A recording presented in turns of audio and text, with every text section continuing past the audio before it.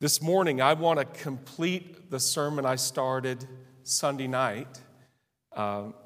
It's about the hidden treasures of God in the parables. I'm going through the parables of Jesus, not all of them on Sunday evenings, but this one struck a chord, and I wasn't able to finish it Sunday night, but I want to finish it with you. So I've got to give you a little background for those that weren't here last Sunday night.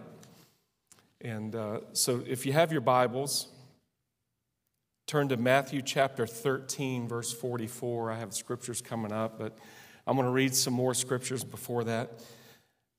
Luke 9:23 says, "If anyone desires to come after me, let him deny himself, take up his cross, and follow me." I've been in Christianity all my life. My dad was a minister, is a minister, retired now, but I was saved at age 5. And I always say, from the muck and mire of sin at age 5. What kind of trouble can a 5-year-old get into? Well, have you raised any toddlers lately? We can get But I do say that to let us know it doesn't matter what our background is and how far into sin we're all in need of a Savior, and His name is Jesus. So Matthew chapter 13, verse 44 says, "Again, the kingdom of heaven is like a treasure hidden in a field, which a man found and hid, and for the joy over it, he goes and sells all that he has and buys that field." Verse 45, a second parable. "Again, the kingdom of heaven is like a merchant seeking beautiful pearls, who, when he had found one pearl of great price, went and sold all that he had and bought it." Those are some, I don't know about you, if you ever thought about these parables, but they're a little strange, right? What does man value today? I would say cryptocurrency, money, checking accounts, stocks and bonds. Maybe for many of us, we're looking at that retirement account. And some have to plan out. You say, you know what, if I live past 95, I'm going to need some help, right? I don't know if you plan. And as inflation increases, we have more to worry about, right? But we don't need to worry. What does it profit a man, the Bible says, to gain the whole world and lose his own soul? What does it profit a man to gain all this but lose his own soul? So what are you passionate about? What do you care about? What's most important to you? John 18:36, Jesus said, "My kingdom is not of this world." This is not the full expression of God's kingdom. He said it's not of this world. It's with Jesus, we got a spiritual glimpse of the kingdom, but not a physical. Remember, the disciples were looking for Him to set up His kingdom right there physically, but it was a spiritual one. Jesus said, when He taught the disciples to pray, "Thy kingdom come, Thy will be done on earth as it is in heaven." Entering the kingdom is free, but it costs us everything. We talk about the free gift of salvation, and it is free, but it takes all we are to pursue it. Psalm 49, 6 through 8 says, "Those who trust in their wealth and boast in the multitude of their riches, none of them can by any means redeem his brother, nor give to God a ransom for him, for the redemption of their souls is costly." So let's look at the parable of the hidden treasure. This guy finds a treasure in someone's field. Apparently he's been hired possibly to plant a garden or to do some type of work, maybe a field of wheat, whatever. He's working and he comes across this treasure in the field, and it says that he hid it. He buried it back. And he sold all that he had so he could buy it. Remember, this is a parable. Jesus is speaking a parable for us to understand what he's talking about, he's not talking about literal money. He's not talking about the guy in California that found over $10 million worth of gold coins from the 1800s and cash that in. Wouldn't that be great in your backyard? You're digging, every once in a while we'll have a squirrel or something die at our house, and I have to bury it. And I'm burying this, and I come across this can of, or this big wad of money, right? I don't have to rebury it. That's mine. It's in my yard. But back then, if you didn't own that field, it wasn't yours. But he realized because he found it and he had been hired by the landowner probably didn't know it was there either. So he buried it, and he takes all his money, sells everything he has so he can buy that land because he knows that treasure is there. That's the kingdom of God. When we know what God has for us, we have eternal life through Jesus Christ, we give up all this for that. We give up all the world has to offer because it is the most precious gift that he's ever given. It's worth more than anything you can imagine.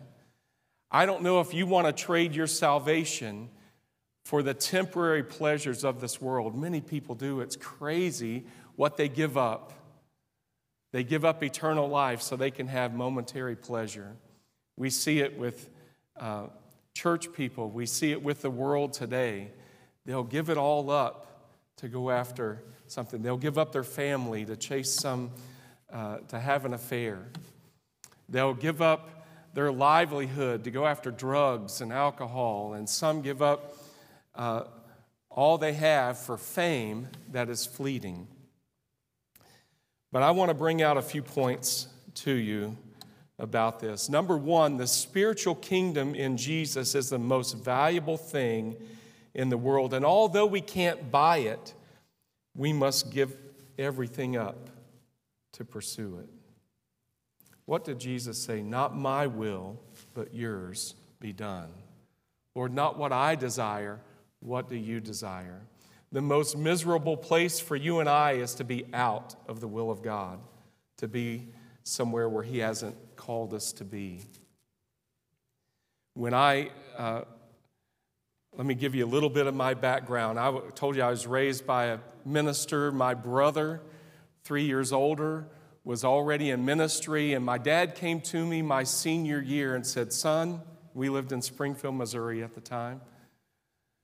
Son, let's go and sign you up for Central Bible College, CBC. And I said, no, I want to go to Evangel. Now, Evangel's not a bad place, all right? My older brother's now the president there, but back then you had the liberal college and you had CBC. You had the CBC was the minister's college, and Evangel was a little more, it's a Christian college, but you can do what you want. I felt like, because my dad was a minister, my brother was a minister, that all I was doing was following their footsteps, and that little rebellion came out. It wasn't too much, but you know what? I'm not going to do it. I just felt like I was doing it because they were. Went to Evangel for 1 year.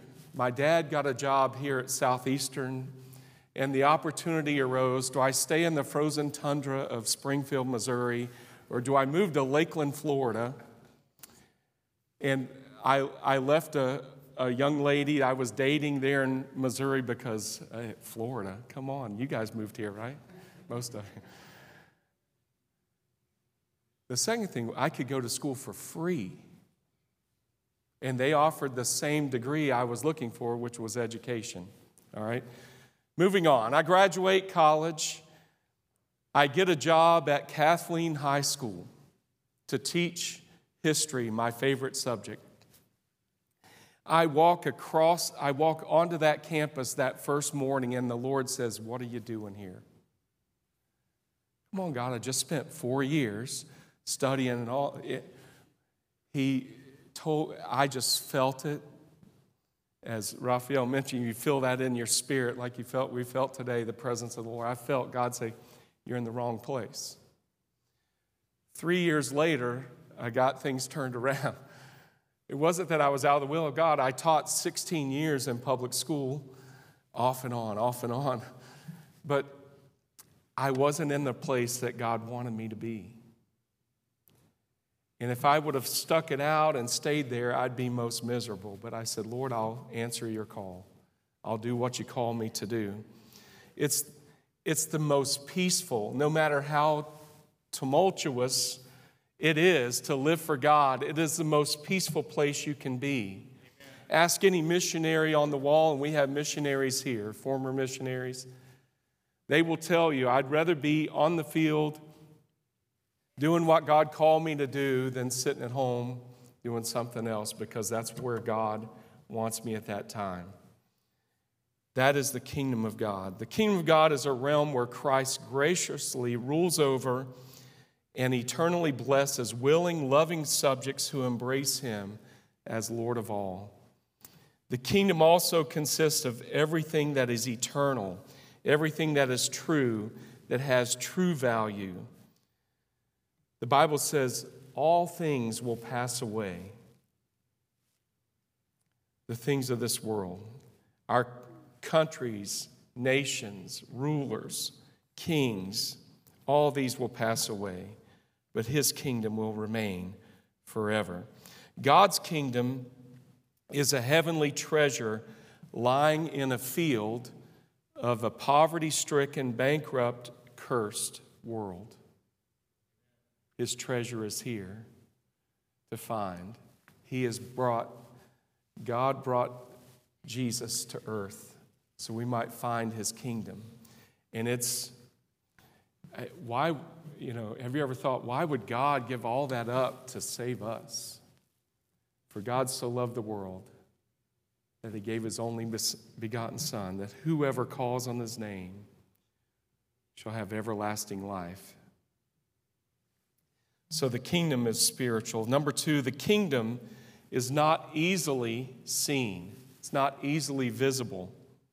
God isn't hiding it from us, but he wants us to go after. He wants us to seek him. Seek first the kingdom of God and his righteousness, and all these things will be added. There's no large billboards announcing, take the next exit to the kingdom of God. It's not like Disney World, right? There's no flashing lights and advertisements on TV. Here's the kingdom of God. He doesn't want to make it difficult for us to find him, but he wants us to pursue him with all we are. The lesson here is these folks weren't real. Some were seeking the kingdom, some were not. And they found the true treasure and went after it. John 1 verse 10 says, he was in the world, and the world was made through him, and the world did not know him. He came to his own, and his own received him not.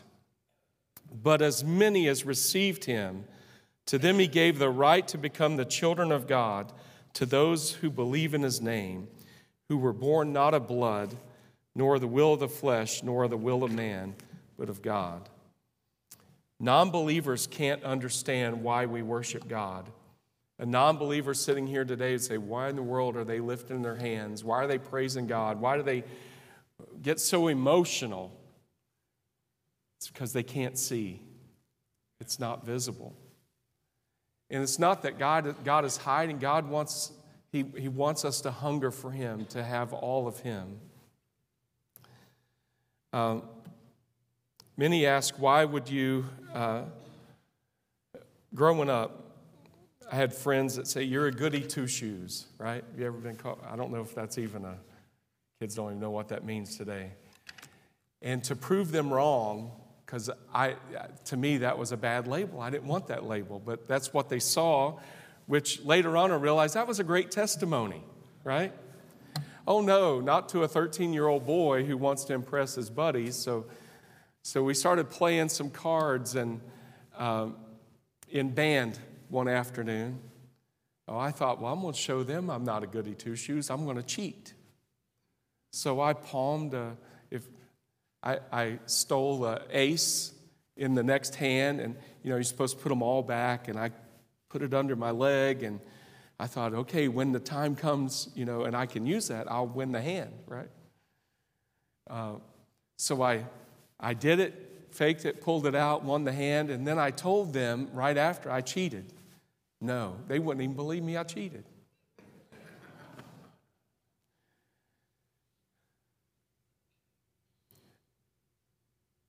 I love my wife with all my heart. She's in there watching the grandbaby again, all right? I don't want to hurt her. So there are things I will never do because I don't want to hurt her. I love my God with all my heart. And I don't want to do things that hurt the Heavenly Father, that hurt my God. The world today, they go after the thing. The man's heart is evil. We go after those things, but God has changed our hearts so we might please Him and do what blesses Him. I do not willfully sin because I don't want to break the heart of God, but the Bible says if we do sin, He will forgive us and cleanse us if we confess it. Number 3, the kingdom is received personally. In other words, I can't receive the kingdom of God for you and vice versa. I can't be saved just because my grandparents, my parents, my brothers and sisters are saved. I'm saved because I have said, Lord, forgive me, cleanse me, make me brand new. Have you ever asked Jesus to be Lord of your life? I pray you have, because you have to ask. You can't let someone ask for you. It is individually received. Number 4, the kingdom of God is a true source of joy, real joy.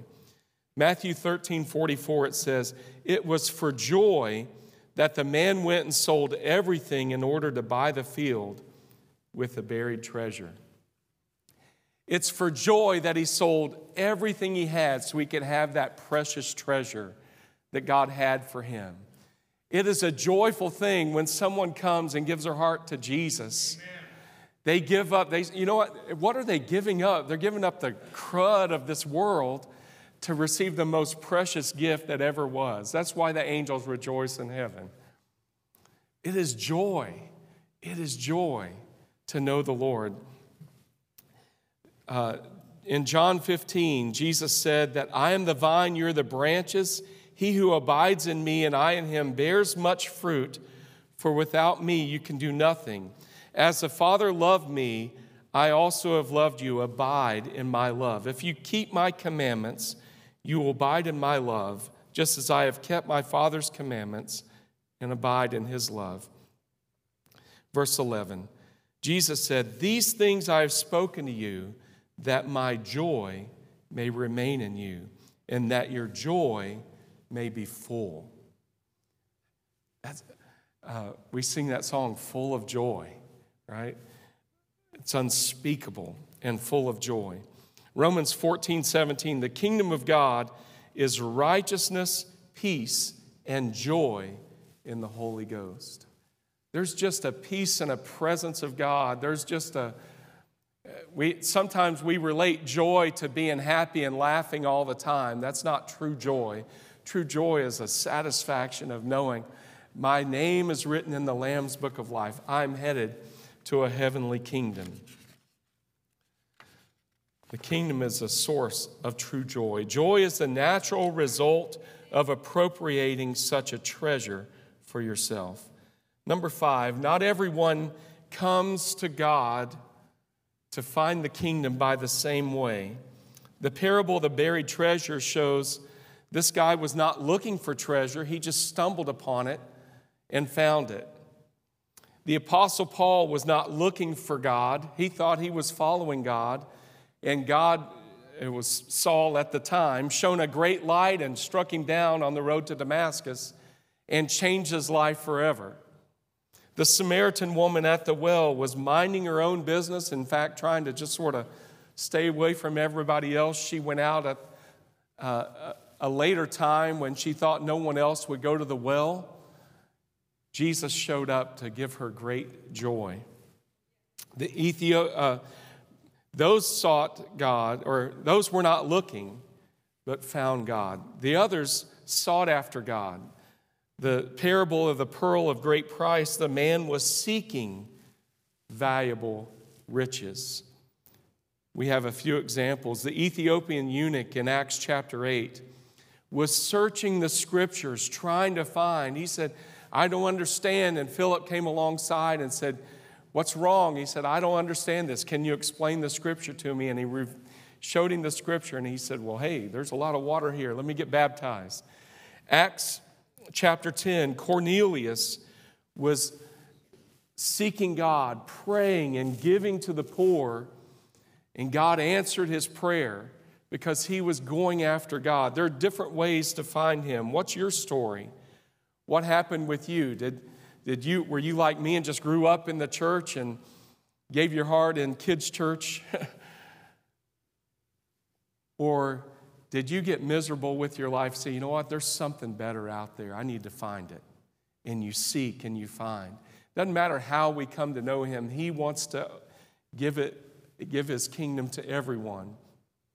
But we must receive it. We must receive it. The last one, we pay a high price for our salvation. I think we miss this point in Christianity because we say it's free.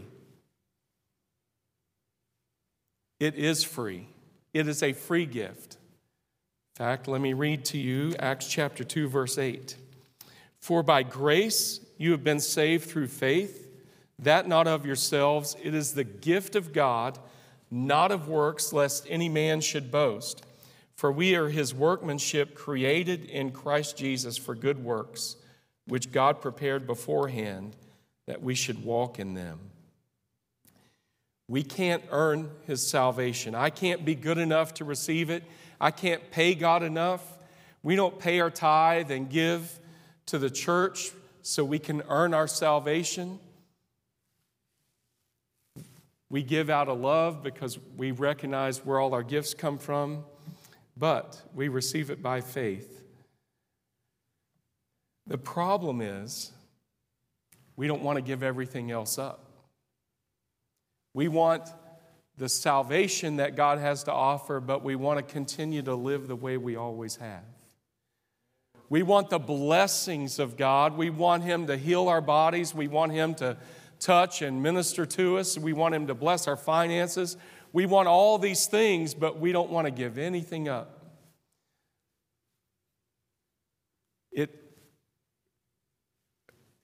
Picture yourself as a missionary called. We have them here this morning. I see at least 6 here. There's probably more.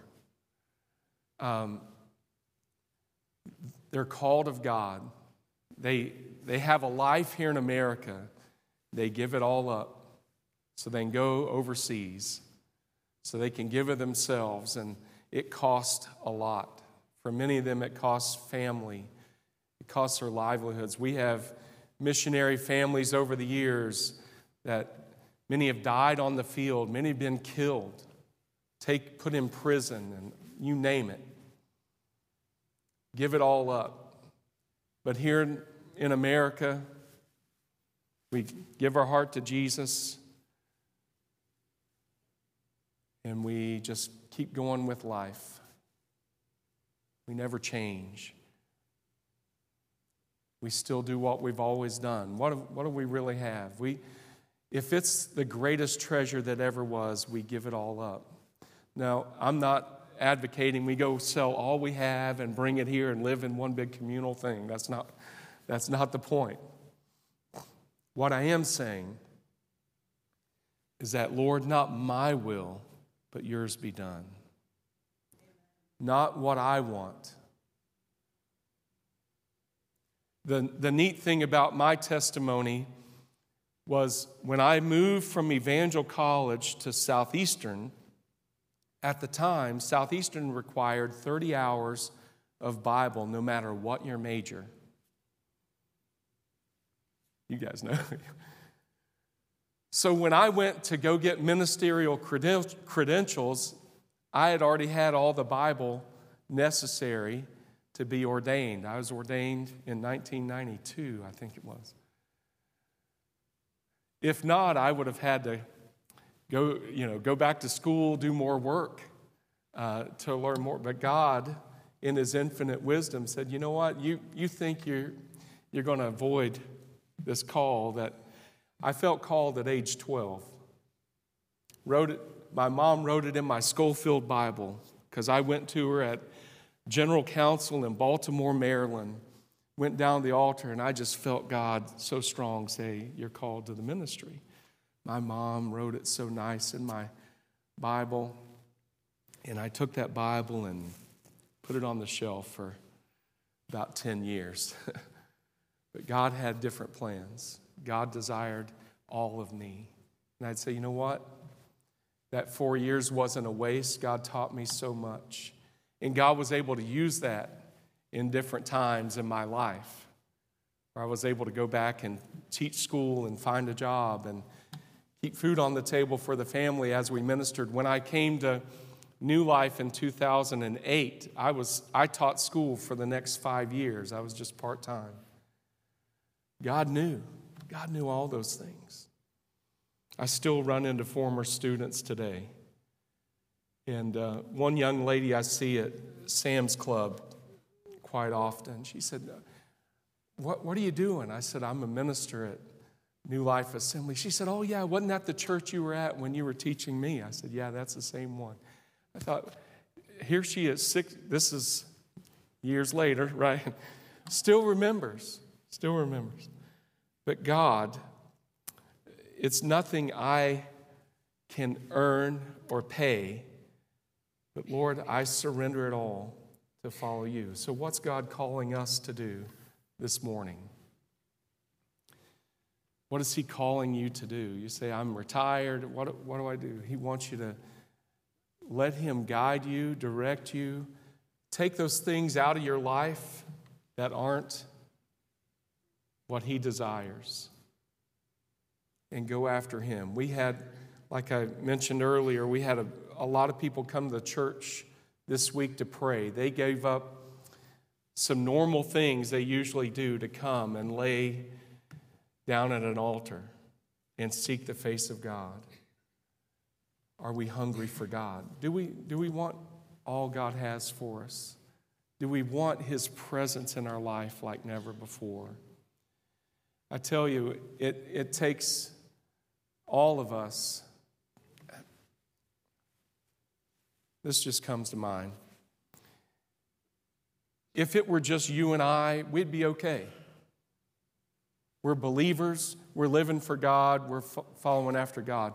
But it's not about us. It's about everybody around us that needs Jesus. And how are they going to find Him unless we have the presence of God in this place where they want to come and find Him, where they're going to be changed and moved by His power, where they're going to sense the conviction of the Holy Spirit to say, you know what, my life can change if I give it to Jesus. But if we just continue to do what we've always done, we're going to be right where we are, and they're going to die and not know Jesus. The greatest thing we can do is be hungry for Him, to want all He has for us, to seek His kingdom. Luke 14, I'll close with this. Verse 25, now great multitudes went with Him, and He turned and said to them, if anyone comes to me and does not hate his father and mother, wife, children, brothers and sisters, yes, his own life also, he cannot be my disciple. And whoever does not bear his cross and come after me cannot be my disciple. For which of you, intending to build a tower, does not sit down first and count the cost, whether he has enough to finish it? Lest after he has laid the foundation, he's not able to finish. All who see it begin to mock him, saying, this man began to build what was not able to finish? Or what king going to make war against another king does not sit down first and consider whether he is able with 10,000 men to meet whoever's coming after him with 20,000? Or else, while the other is still a great way off, he sends a delegation and asks for peace. So likewise, whoever of you does not forsake all that he has cannot be my disciple. Today I ask you to count the cost for following Christ. He is worth it. He's worth it all. Where else can we go? Who are you going to call on when you're sick? I fought this cold this week, and I went to the doctor. But who did I call on first? Amen. Who are you going to call when things are not right? We call on God. No one else will be with you in the midst of the storms of life. No one else but Jesus.